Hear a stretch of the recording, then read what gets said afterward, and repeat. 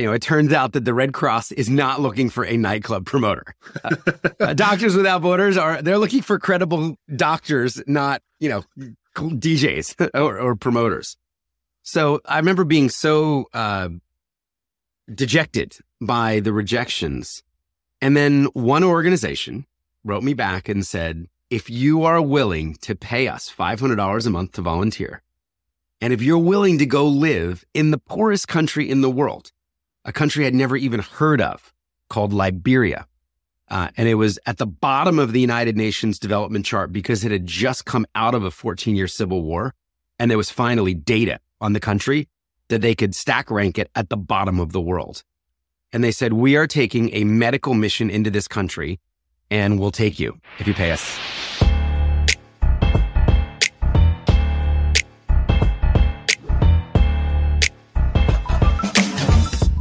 What's up? I have Scott Harrison here. We've been, I don't know, maybe planning to do, at least in my head, I've been planning to do an episode like this for a long time.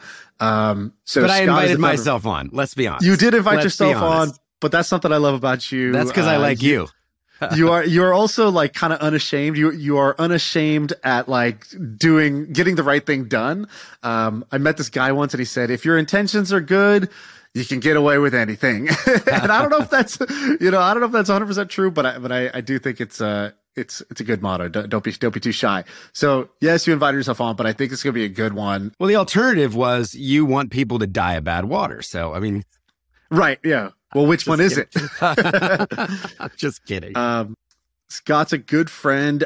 We met through a mutual friend, Michael Birch, and then I went on a trip to Africa with Scott and saw the work that he was doing. So that was kind of cool. I'll say this. So a lot of people click on this podcast because they're schemers and dreamers. They're trying to figure out how to make money. And we don't shy away from the fact that we enjoy making money and we enjoy the game of business. I think for most people, here's their mindset coming in. It's going to be charity episode. Okay. Maybe if I'm in the mood, but I'm going to tell you this. So that person who's a little on the fence, let me tell you this right now. You're going to love this episode way more than the normal one for two reasons. The first is you're going to be inspired. Scott's story is very inspiring. I've heard him tell it many times. I'm going to give him the opportunity to tell it here because it's kind of one of these like real life movies in a way. And he started off as a not so do-gooder and turned into a very do-gooder. And I think the story is very good. And two, he's an entrepreneur and he took an entrepreneurial approach to charity, which I think very few, I know personally of very few examples of that. And he's a very good storyteller. And for all of you people who reach out to me saying, oh, Sean, I love your stories. Well, the master is here. He's a much better storyteller than me. So if you take nothing else away from this, you'll pick up a lot on storytelling. Those are my promises to you. Scott, how did I do? Do you think that's a high bar? It properly? Yeah, I know. No pressure. Luckily, you've told this story once or twice before. Well, I like schemers and dreamers. So I was definitely a schemer and dreamer at 18 years old.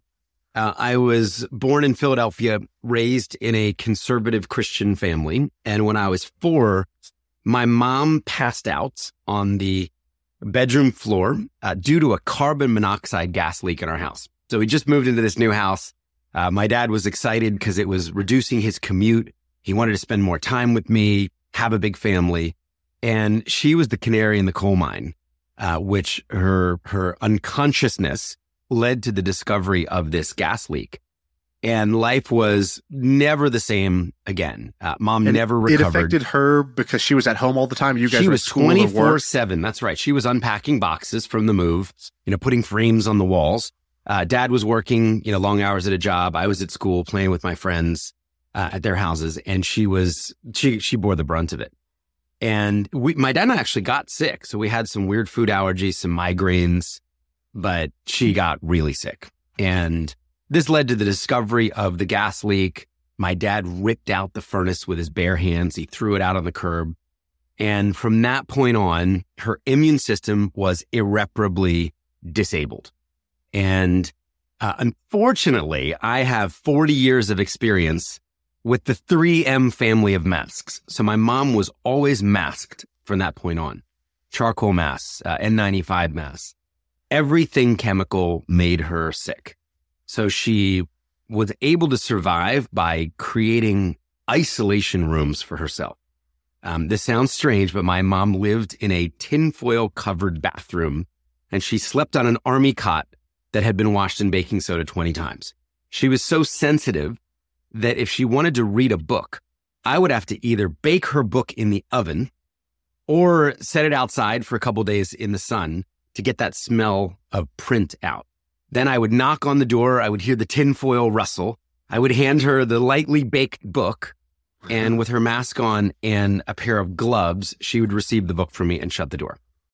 Hey, quick break to talk about our sponsor today. We're talking about HubSpot and their new AI-powered Service Hub. Okay, so what is Service Hub? Basically, every customer today wants to be talked to in a personalized way.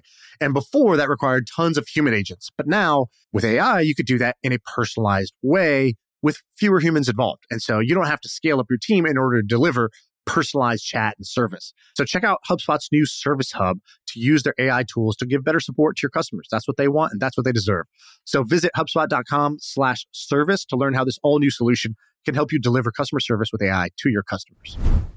So all that to say, a very weird childhood in a caregiver role, doing the cooking, doing the cleaning, helping my dad. My dad was an amazing, loyal man, stuck by her, believed that one day God would make sense of all this. And, my mom just lived with this for the rest of her life. So, the first kind of chapter of my life, if you'd run into me as a young teenager, I was going to be a doctor. I was going to cure mom and everybody else sick with a condition like hers. Instead, I became a schemer and a dreamer. And at 18, I moved to New York City and just had that wake up moment. Now it's my turn. Now it's my turn to break the rules. I don't want to take care of anyone anymore. I want to take care of myself and I want to have sex and I want to do drugs and I want to drink and I want to be rich and famous. And I stumbled into this job as a New York City nightclub promoter where you had a pretty good shot at achieving those markers of success. And I became really good at throwing parties at the high end, selling $1,000 bottles of Cristal, selling $25 vodka Red Bulls that cost us 25 cents and creating spaces for movie stars and actors and musicians and, fashion moguls and designers to party. And, it couldn't have been more opposite, maybe from the slightly repressed Christian upbringing. And, a picture of my life 10 years later was me in a DJ booth with a famous DJ. I'm spraying champagne down over the crowd. Puffy's at table 1, Jay-Z's at table 3, and I'm at table 2 thinking I'm a rock star because we had prettier girls at our table than Jay-Z or Puffy.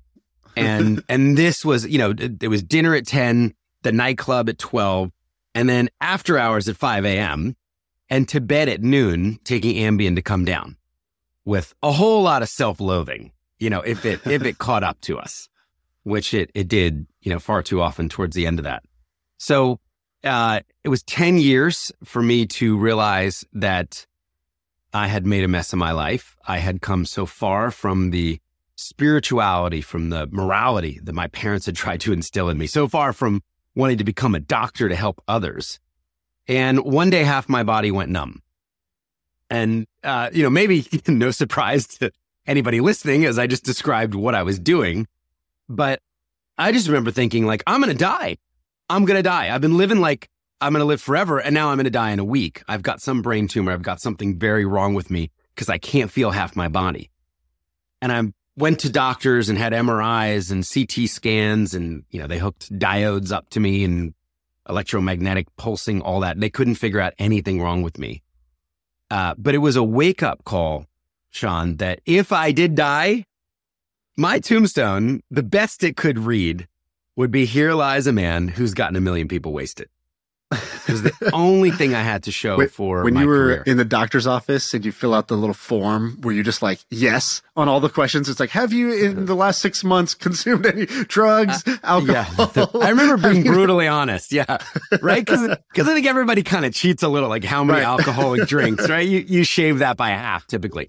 I think I was honest. I'm how many alcoholic drinks? 165 a week, something just, how many packs of cigarettes? 2.5 a day. Anyway, they couldn't find anything wrong with me, but this led to, a pretty radical life change and maybe the close of chapter 2 as this sycophantic, hedonistic nightclub promoter living only for himself. And I wondered whether I could start life over at 28 and really asked myself, what would the opposite of my life look like? I realized a pivot was not in order. This was not a small course correction that needed to happen. This was like do and think and say the 180-degree opposite of everything you've done and thought and said for the last 10 years and see how that plays out.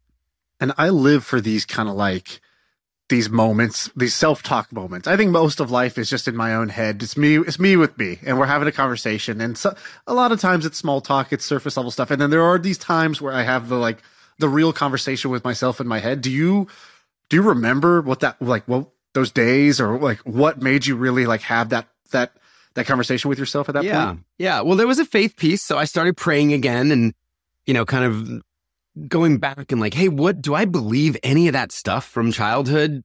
There was a lot of religion, there was a lot of rules, but there was a lot of good in there as well. So I sort of, tried to kind of come back to faith again.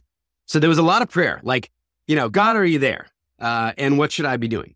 And is there anything else for me? And I remember the self-talk, really saying, okay, well, if you're exploring the opposite of your life, what would that look like? And I thought, well, it would be volunteering on a humanitarian mission in the poorest country in the world. That was the spec. That would be the opposite of a nightclub, bottles and models lifestyle. And I remember I'd taken some time driving just aimlessly north, trying to, find myself. I wound up in Maine in an internet cafe on Moosehead Lake, with dial-up Dell computers. And I started applying to humanitarian aid organizations that I'd tangentially heard of over the decade. Certainly not that I'd given any money to, but Doctors Without Borders, Save the Children, Oxfam, World Vision, the Red Cross. And I was very clear that this is what I wanted to do. Give 1 year of the 10 years that I had selfishly wasted or lived and see if I could be useful. Well, maybe no surprise, I was denied by the first 10 organizations. It turns out that the Red Cross is not looking for a nightclub promoter. Doctors Without Borders they're looking for credible doctors, not, DJs or promoters. So I remember being so dejected by the rejections. And then one organization wrote me back and said, if you are willing to pay us $500 a month to volunteer, and if you're willing to go live in the poorest country in the world, a country I'd never even heard of called Liberia, and it was at the bottom of the United Nations development chart because it had just come out of a 14-year civil war, and there was finally data on the country that they could stack rank it at the bottom of the world. And they said, we are taking a medical mission into this country, and we'll take you if you pay us every month. And the job or the volunteer role I signed up for was a photojournalist. So I was going to be taking pictures and writing. And I was always a pretty good writer and a pretty good hobby photographer, through the club years. And I'd gotten a degree part-time at NYU for that because it was the easiest degree. You basically did the real life version. I don't even watch Seinfeld, but I know about this episode where George is like, Jerry, I'm doing the opposite now. Whatever I used to do, I do the opposite. You basically had the real life version of that where you're like, go from New York City nightlife, rich, famous, fast living to I'm going to go to the poorest country on earth, pay to volunteer and basically donate a year of my time just to kind of course correct and like break my own frame and shift. It sounds like you didn't even have like a long-term plan or like this grand vision for yourself. It was like, I just need to shift like this direction I'm going now into I need a swerve in a hard turn. And then a couple of things happened. Yeah, that's exactly right. I wouldn't have told you more than a year of line of sight.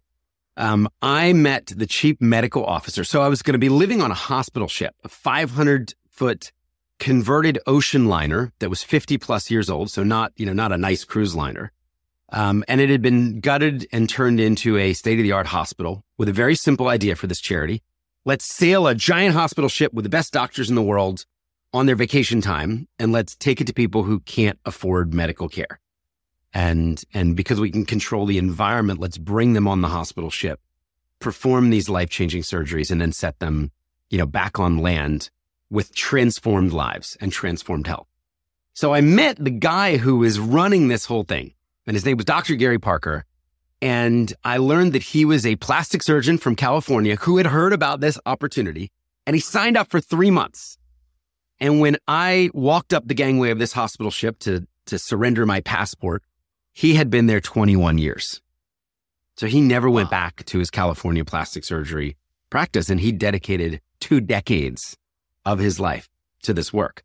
So I remember just thinking, what if that's me? What if it's not a year? And I wanted to know everything I could about him and what 2 decades of service would look like or feel like, or the impact that a person could have. Hey, let's take a quick break to tell you about our sponsor. It is a podcast that we want you to check out. It's called D2C Pod. It's hosted by Ramon Barrios and Blaine Bolus. It is brought to you by the HubSpot Podcast Network, the audio destination for business professionals. And this is a podcast about all things direct to consumer, D2C. It's e-commerce stores. It's how you optimize your brand. And they're talking with founders, marketers, and the platform creators about all kinds of things that you need to know for D2C. Website conversion, paid ads, Facebook ads, consumer trends, email marketing. If you want to know the stories behind your favorite brands, this podcast is for you. They did an episode recently about scaling creator growth and influencer incentives that I thought was pretty cool. So check it out. Listen to D2C Pod wherever you get your podcasts. So my third day there is the patient screening. So the ship's arrival has been announced by an advance team. Flyers have been posted throughout the country. And we have been given the football stadium in the center of town, the soccer stadium, by the government to triage the people who might come to visit our doctors. Now, I know we have 1,500 available surgery slots to fill. I remember thinking to myself, are there 1,500 sick people with facial tumors or cleft lips or blind or lame, with leprosy? That sounds like a lot of people. And I remember at 5:15 or 5:30 a.m. putting on hospital scrubs. It was still pitch black out, jumping into this convoy of Land Rovers with doctors and surgeons and nurses. And we kind of snaked through the city, and we came to the stadium, and there were 5,000 people standing in the dark in the parking lot waiting for us to open the doors. And that was such a powerful moment for me, realizing, oh crap, we're going to send 3,500 of these people home without seeing a doctor, without any answer for their affliction. And I later learned you're probably used to having a long line outside the door. That was a good thing. This was a different kind of line. This was a bad thing now. the parallels, there have been some interesting ones. I later learned some of these people had walked for more than a month with their children from neighboring countries, just hoping that a doctor might save their child's life. So I remember Dr. Gary said to me, focus on the hope. Don't focus on the 3,500 people we're going to send home. Focus on the 1,500 people who we're going to help. And that's what I really did for that first year on the ship. And I was documenting every single one of them before surgery and after surgery for the medical library. And that, Mercy Ships would be able to use those photos to raise money and spread awareness of the work. The other cool thing that happened was I was blasting my club list of 15,000 emails with pictures of facial tumors and flesh-eating disease and leprosy, being healed, and, or patients being operated on. And, back then, email open rates were like 100%. So there were definitely a lot of unsubscribes. I signed up for that cool Prada party you threw once, but not like the tumor party. But then, most people were intrigued. They were fascinated. I had no idea that there were doctors on a ship saving people's lives. How do I get a piece of this? How do I sponsor a surgery? How do I come on the ship like you? I remember somebody writing me from Chanel once. She's like, I sit here in a brightly lit cosmetic headquarters and I'm weeping, because I want more. I want more than to sell makeup every day. I want more for my life. I want more purpose. So I learned that maybe the same gift of promoting, getting people to stand outside a velvet rope to queue, to hope to get into a nightclub, telling the story that if you came in my club and you spent thousands of dollars and you left with a cute boy or a cute girl, then your life had meaning. That same maybe gift or skill of promoting could be used to promote something entirely different and redemptive and important for other people. So the year ended and I just signed up for a second year because I didn't know what was next. So, well, let me go do this again for another year. And that was when I found water. So the second year I got off of the ship, I spent more and more time. I bought a motorcycle. So I'm driving around West Africa, Liberia, with 14,000 United Nations peacekeepers and soldiers. And I've got this little press badge and I'm spending time in these rural areas and I see the water people are drinking. And they're drinking from swamps and ponds and rivers, brown, green, viscous water. And I learned two things. I learned half the country is drinking dirty water. And I learned half the disease in the country is because people are drinking dirty water. So, for contrast, a year previously, I'd been selling Voss water for $10 a bottle to people who would just order 20 bottles for the table and not open any of them because they were drinking vodka or champagne. So there was just something so, profoundly contrastful of watching a human drink dirty water that was making them sick in real time and knowing the excess of my former life. And I remember showing these photos to Dr. Gary and I'm like, Dr. Gary, no wonder 5,000 sick people are standing outside a parking lot of a stadium. You should see what they're drinking. And he said, yeah, I know. And in fact, 1 billion people drink this water every day. 1 in 6 people alive on the planet. He said, why don't you go do something about it? Why don't you make this your mission? Instead of raising money for, the next 1,500 surgeries on this ship, why don't you just go get everybody in the world clean water? He said, yeah, something like you'd be the greatest medical professional in the history of the world if you just brought people the most basic need for health, the most basic need for life. And I was 30 at the time. And I'm like, oh, well, okay, Dr. Gary, that sounds good. And I came back to New York City and said, that's what I'm going to do. I'm going to try to bring clean and safe drinking water to every single human on earth before I die, because that seems like a good idea. And it'd be great if 5,000 people didn't have to stand outside a stadium, if 3,500 people didn't have to get turned away because they had clean water in their villages. And that was really the start of Charity Water, now 17 years ago. And you, this story, I would say two things. One is your story is so good that the first time I heard it, I thought, that sounds almost too good, like too good to be true. Like the story is almost like Hollywood in that sense. As I got to know you, I learned that you're the real deal. I went with you to Africa. I saw the wells that you guys have created. I saw the drinking water. We did the water carry of, how far the women and children have to carry water. That's not even that clean, but the cleaner water back home just so that they have water.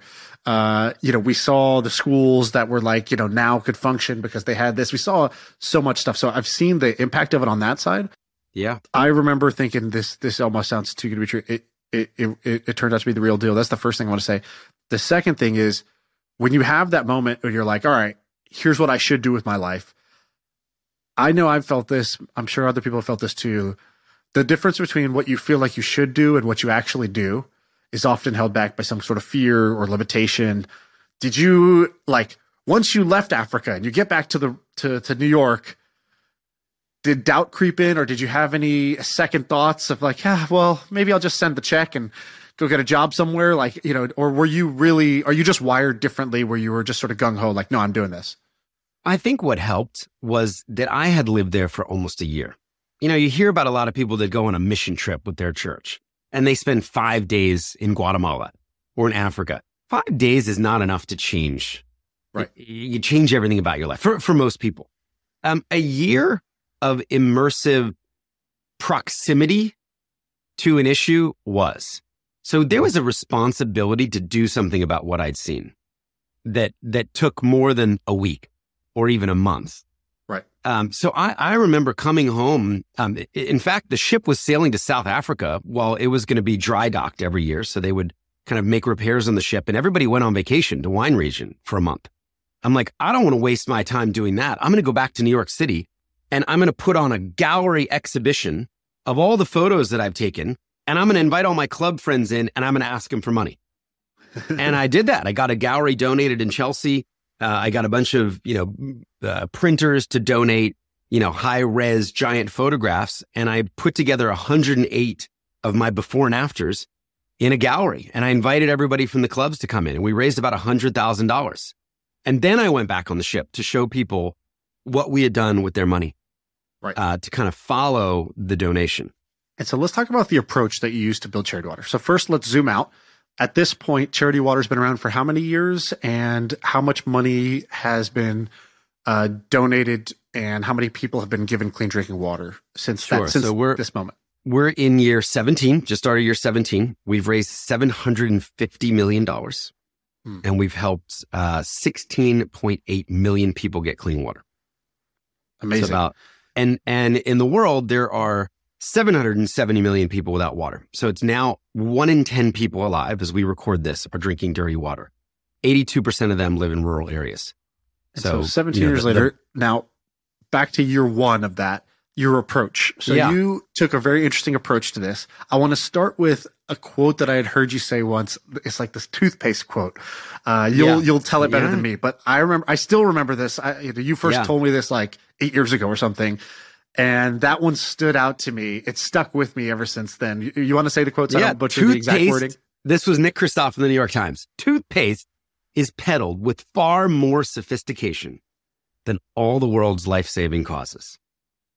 Exactly. Colgate is better than Doctors Without Borders at telling their story. Right. The marketing, the sophistication, the photography, the storytelling, all of it that goes into selling random commodity products, deodorant and toothpaste. And what stood out to me when I kind of encountered what you guys were doing at Charity Water was it was like best in class marketing, best in class product, best in class storytelling, like you would find with the way that, traditional consumer packaged good brands are run, but you were doing it with charity. And I had never seen that. I was used to going to a charity website that was some old and crusty Craigslist looking site. And I push a button and it asked me for money through some old payment method that I don't even know how to use. 6 pages long, right? And then I'm like clicking accept. I have no idea where this money is going. Never hear from them again. And that was my charity experience. And then Charity Water is very, very different. So talk about how you decided to approach it from like first principles, and what were those like core tenets that you built on top of? Well, I had the advantage of not knowing what I was doing. With many entrepreneurs that start, anything that becomes a going concern. That is the entrepreneurial advantage. I didn't know any better. I didn't come from the established, so I knew nothing about traditional philanthropy, how to set up a charity. Actually went and bought the Yellow Dummies book, Nonprofits for Dummies.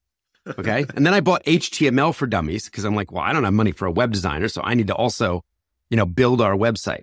So I was living on a closet floor at the time in Soho, New York. My old club partner took me in for free rent, and I was sleeping on his walk-in closet. But I had a very clear mission. So if you'd run into me 17 years ago, I'm going to bring clean water to everybody in the world. Same thing I'm saying, now. As I talked to everyday people who worked at MTV or VH1 at the time, who worked at Sephora, who worked at Chase Bank, I realized they were cynical and skeptical about charities. They just didn't trust charities writ large. And I remember coming across a USA Today poll, found 42% of Americans just flat out said distrustful of charities. 70% of Americans in a more recent poll said they believe charities waste their money. So 7 out of 10 potentially generous people think charities are wasting their donations. So I thought this was a huge opportunity, and a new business model could solve some of this skepticism or speak to the skeptic. So I thought, well, what if we could open up 2 separate bank accounts? And in one bank account, I would raise all of that nasty overhead. The staff salaries, the office costs, the toner for the Epson copy machine, the flights to Africa and India and Asia, where we'd eventually build our projects. What if I could raise that in a separate bank account? And then in the main bank account, 100% of every donation, whether it was $1 or £1 or €1 or $1 million or £1 million or €1 million, could go directly to build water projects that saves people's lives. And, nobody was doing this at the time. I mean, this would have, made us different than 99.99% of charities in the world because it's very difficult to do. But I just thought this would be clear. I could say to a 6-year-old, go sell lemonade, turn in 75 cents, and all 75 cents will go directly to help people get clean water. So that was kind of number one idea. Number two was then kind of realizing, wow, money's not fungible. So we can build technology tools to track these small amounts of money down to the project that they funded. And I remember meeting the founder of Google Earth, and he pressed this medallion into my palm. So Charity Water started right before Google Earth and Google Maps. And he says, I'm building a place where you can put every single well, every water point, and you can show people where their money went. So I'm like, great, we're going to be the first charity to geolocate every completed project, and we're going to build the most transparent charity the world has ever seen. So proof became this second pillar. And then the third thing was this idea of building an epic brand. Charities so often use shame and guilt to peddle their wares. Where was the Apple of charities? Where was the Nike? Nike doesn't sell shoes by telling people they're fat and lazy. Nike sells shoes by telling inspirational stories of people overcoming adversity. Nike believes if you have one leg, you can win a marathon. If you have one arm, you can win the shot put competition at the Olympics with your other arm. And, Nike believes greatness is inside you, and that's the way that they market. And someone's like, maybe I should turn off the TV and stop eating Cheetos and try and go run a quarter of a mile. So I wanted Charity Water to be modeled on, the whimsy of Virgin, the kind of beautiful design of Apple, and then this, this opportunity or inspiration of Nike. And I just didn't see it out there. So brand was kind of the third thing, the third pillar. And then to actually get the work done, I believed, as we built wells and built gravity fed systems and filtration systems, and it would need to be led by the locals in each of these countries to be culturally appropriate and sustainable. When you came with me to Ethiopia, there were 350 local staff working on the Charity Water projects, running 8 different drilling rigs. There wasn't a single person who looked like you or me in that entire program of 350 people. And we just believed that we would create thousands of local jobs as we scaled. And our role would be to get people to care about this issue, get people to say, it's not okay on my watch that we are looking for water on a planet over 100 million miles away, and 770 million people are risking their life every day because they don't have clean water here on our planet. So our job would be to get people to reject the apathy that, is easy to assume with any of these paralyzing global issues and say, let's do something about this. Let's get everybody on earth clean water. Like, we can all agree on that. Republicans can agree on that. Democrats and independents and libertarians and Jews and Christians and Muslims and atheists and Mormons, like, everybody can think that clean drinking water is a good idea. So it started in a nightclub. I mean, the only idea I had 17 years ago was to throw my 31st birthday party.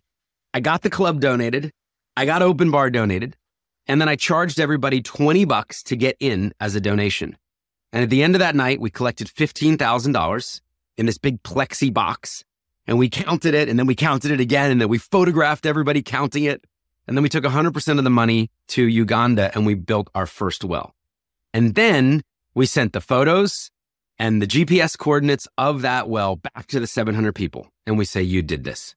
Here's where your $20 went. And that sounds so simple, but that was so revolutionary. People never expected to hear from the charity again. I mean, they went to some party in a club for some dude's 31st birthday and they threw $20 in a bin.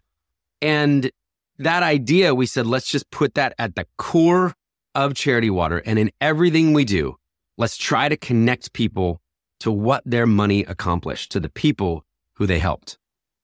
And so you kick it off like that with the nightclub. You go back to your kind of roots as far as, what do I know how to do? Okay, I can throw a great party, but this time I'll do it with a twist. And then tell the story about Mark Zuckerberg and Michael Birch and trying to scale this up, because I thought this was an amazing story. Yeah, and this is where, at some point, your genius business model of not so keeping genius. all the overheads separate and letting all the donations, 100% of the donations go to the cause. Sounds good in theory, but there's a reason why charities don't do this because it's hard to cover the overheads. So talk about how you got into a little bit of a pickle and then what happened from there. Yeah. So about a year and a half in, well, let's just say the 100% model was working. And we'd raised a few $1 million just right out of the gate. People love that idea. In the other bank account, a lot harder to raise that overhead. So we had a moment where we had $887,000 ready to go out to build water projects. And we were about to miss payroll in the overhead bank account. And it was interesting. The advice I was getting from people was, hey, go borrow from that 887, right? I mean, you got to pay your people. Right. Like, you'll pay it back later. Write a little IOU in that account. And I remember thinking, if we borrow 1 penny, we've compromised our integrity. There's a crack at the foundation, and I don't want to work here, and nobody will want to work here again. So I'm just going to shut the charity down and say that this business model didn't work. And I started calling lawyers to say, like, how do you wind down a charity 18 months in? Because all the naysayers were right. It's too hard getting people excited about overhead.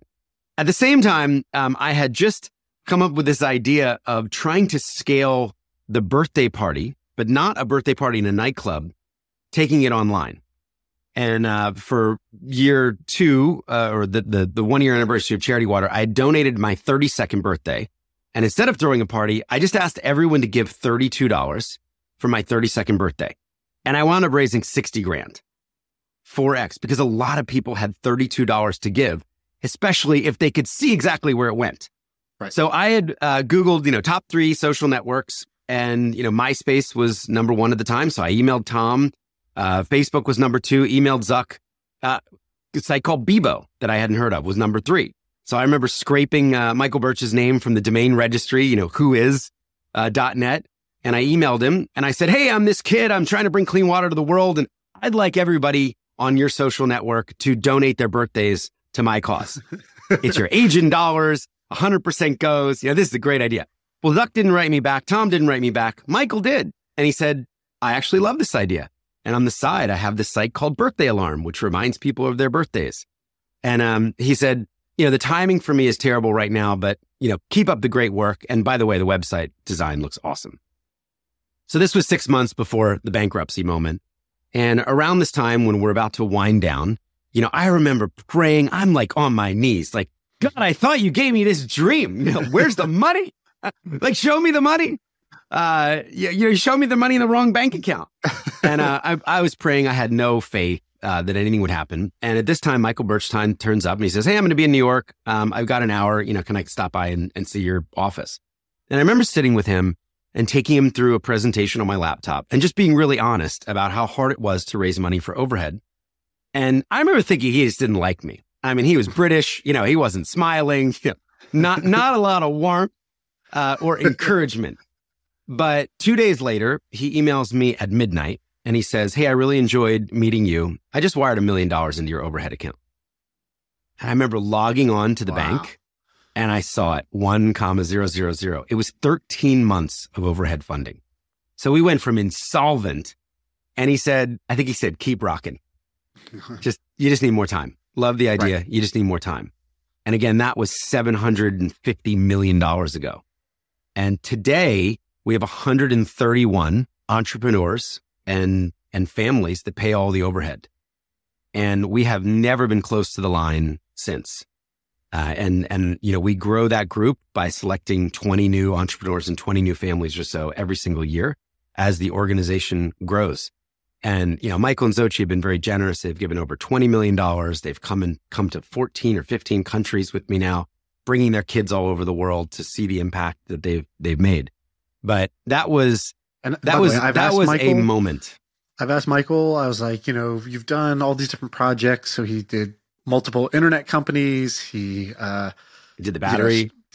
So he's got this members club, like, a physical building, a giant, beautiful 60,000 square foot building.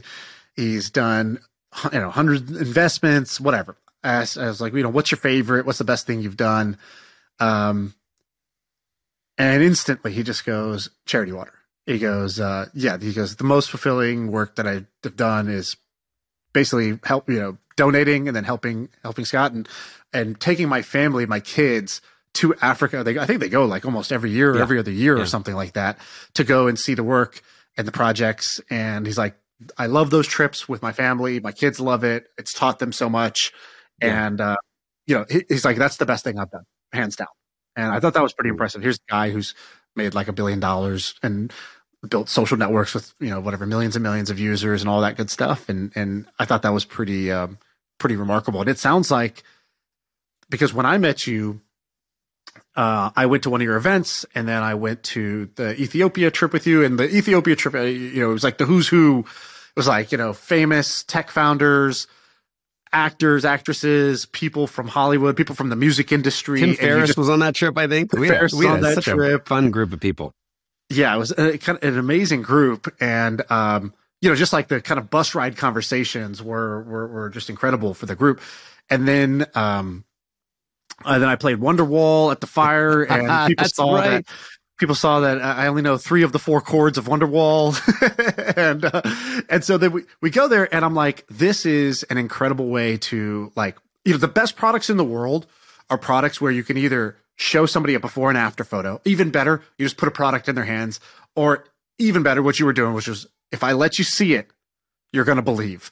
And so what have you learned in that process of like going from almost bankruptcy to now raising $750 million for charity? Which, by the way, is a fraction of what we need to raise to make the impact that we want to make. So, 17 million people, that's great. That's 1/47th of the way there.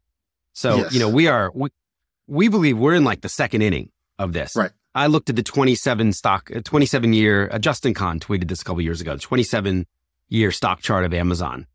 7% of the value was created in the first 20 years. 93% of the value, years 21 through 27.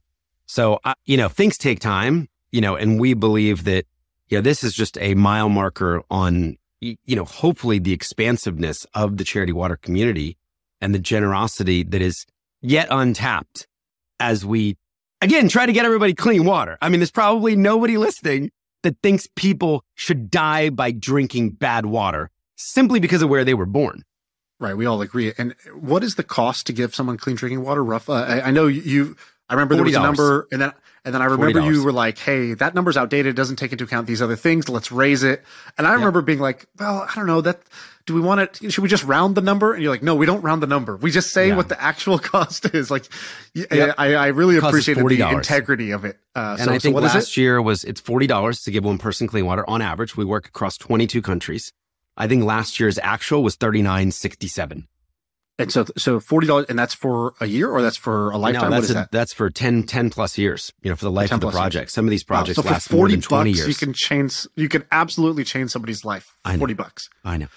And talk about some of the things that you've tried. So now let's kind of go into the slightly entrepreneurial section of like, stories of stuff you've tried or opportunities that you see more in the spirit of kind of how we typically brainstorm things around here. Yeah. I mean, innovation has been a real core of the organization. As you say, trying new things. We made one of the first virtual reality films 7 years ago. This is before they had VR cameras that you could buy. We got GoPros donated, made a modified rig, and shot a 6-day journey where a 13-year-old girl gets clean water for the first time in her life. We debuted that at a gala where we put headsets on 400 people in black tie. We press play in synchronicity. We took them all to Ethiopia for this week of, water magic. And then the minute the film ended, we just asked them for money and raised a couple $1 million. So, that was a fun one. A couple years ago, we got into the Bitcoin space and we started a trust called the Bitcoin Water Trust, where we raised 100 Bitcoin to start. And we said, we're going to lock them all up in cold storage until at least 2025. So we're not going to sell it. Charities typically, when you give them stock, they immediately liquidate. Who are we to ever take a position on any asset, right? Right. And we said, we're going to take a position on this. And we think, there will be people who would only give us a Bitcoin donation, to hold past, the next halving and maybe even longer, but would never give us a Bitcoin, to immediately liquidate. They'd rather give us cash or some other asset. Right. So we raised over 100 there, and that campaign is open, is still going with that same promise that 100% will then, get unlocked at some point, 2025 and beyond. and then go to have as much impact as possible. Gosh, I mean, the birthday idea raised over $100 million by getting over 1 million people involved just in that simple idea. And that's now been taken by lots of other charities. And what's the best we're way about to open up a physical space. My birthday's in 2 weeks. I want to give up my birthday. What's the best do way it. for me I'll to be do your that? first donor. All right. Yeah. It's at least worth it to set up the page in 30 seconds. Is it still at mycharitywater.com or where do I go now to do that? I think it's probably on the homepage now. Okay. Wonderful. Yeah. So that's another way people can get. And then we have an amazing subscription community called The Spring, which that has really helped the organization triple over the last 5 years. And I remember being in a Land Rover with Daniel Ek from Spotify. And he's like, Scott, your business model sucks. Every January 1, all that money you raised last year, your ticker starts at zero. You got to go re-raise all that and then grow. He said, why don't you build a community of people who will sign up every single month to give what they can? And that's The Spring. That now has members from 149 countries and is really the core of so much of our growth. The average is about $30 a month. So it's a little less than one person getting clean water. But there are a lot of people that can give one person clean water every single month and not even miss it, not even think about it. It's 2 Netflixes and a Spotify, right? Or 2 HBO Maxes. And instead of, getting content that you probably don't even need to watch more of anyway, humans are getting clean water as 100% of that goes. So people could learn more about that at thespring.com. And there's also a video there that's gotten over 100 million views, which is a short telling of our story with some of the visuals that you mentioned. And I'm going to ask you one impossible question, which is kind of like, you asked Michael Jordan, how do you do it? Right. It's like, you've told me little things in passing around, because I kind of admire your brand building, your storytelling, and your event thing also. Like, we didn't even talk about the events that you guys throw and how those drum up so much interest and passion and donations. And you had told me one thing about the events that I shared on the podcast that a lot of people liked, which was when I asked you, why are your events so good? Why do people rave about the events? And you said, oh, I got this from Vic, my wife. She says, it's about the moments between the moments. And you gave me that little philosophy. And I don't even think I understand 80% of that, but I don't know that I do either. We should get my wife in here. It's provocative, right? Yeah. It gave me something to think about. I'm curious, do you feel like, is there anything that you've kind of, is your personal philosophies or isms or sort of like life hacks when it comes to either the storytelling, the sales, the marketing side, the brand building? Like, do you have any other moments between the moments that I can take with me this time? Well, I think the more you give, the more you give. So I think it's like a muscle, and practicing generosity, practicing saying yes just makes you want to say yes more. It makes you want to help more people. I think a lot of people they have the walls up. Oh my gosh, if I say yes to this charity, I'm going to have to say next to the next one. Right. Yes to the next one. And like, everybody's going to be asking me, like, that's okay. Try that, Right.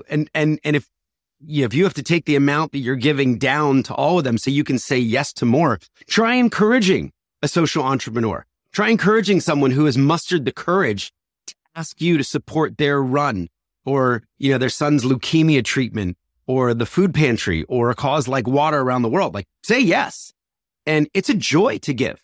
It's a blessing to give. The first 3 letters in the word fundraising, it's fun. Like, it should be fun to raise money for important causes, to raise money, to give money to end needless suffering around the world. And I think the more you do it, the more you want to do it. And the more you say no, the more you're inclined to say no and miss out. Right. Well, I will take your challenge. I will say yes. So I'm going to set up a birthday. My birthday's in a couple weeks. I'm going to set up a birthday campaign right now. I'm going to put the link in the description of this podcast. Awesome. I love it. So if you love this podcast, if you love me, normally that we have this thing called the gentleman's agreement or the ladies' understanding, which is basically says, go subscribe to our channel. Today, it's a little bit of a different gentleman's agreement. Donate your age in dollars. How old are you going to be? 35. So there you go. If you want to give me a gift, $35 towards Charity Water, I'm going to put the link in the description, and then I will donate $35,000 on top of whatever gets donated from people to Charity Water as well. Man. And so that will be my gift. And Scott, thanks for coming on. I promised you I'd get you out of here on time, so I gotta wrap it here. But thanks for coming on. So generous. That's really incredible. That means so much to me. And thank you for kind of showing, I don't know, I've learned a lot from you. That's a little bit of my education from you on brand building storytelling and doing things, like, I don't know, you have a lot of courage. You chose to spend your life doing something that matters. Like you didn't care about this stuff, but I remember when I went to Ethiopia with you and we went to one of the schools where a well had been built. And literally when we were coming in, I was like, are the Beatles behind us? What is this giant crowd? Huge crowd. Like the whole town was there lined up. And literally I was like, Scott is like Jesus to them. Like there were signs with your name. And I was like, of course there should be, because of the impact. And for somebody who you work on the internet, like I'm sitting here in my boxers right now doing a podcast, like we live a pretty charmed life. We get to do things that are pretty, easy in the grand history of the world. I think it's pretty easy to be disconnected from reality and what's going on for billions of people out there. And so, I thank you for giving me that experience. And, if anybody has the opportunity to kind of turn a little bit of your attention away from kind of the Twitter and the TikToks of the world and take a look at what's going on in the world, I think it'll help you and kind of make an impact for them the same way it did for me. Well, man, I appreciate the chance to tell the story, and thanks again for your generosity. That means a lot to me, and more importantly, the people who will be on the receiving end of it. And if people want to go learn more about you, the charity, shout out where you want to send people to. I would just say charitywater.org and thespring.com. Okay, awesome. Thanks, Scott. Thanks, man. Thanks for having me.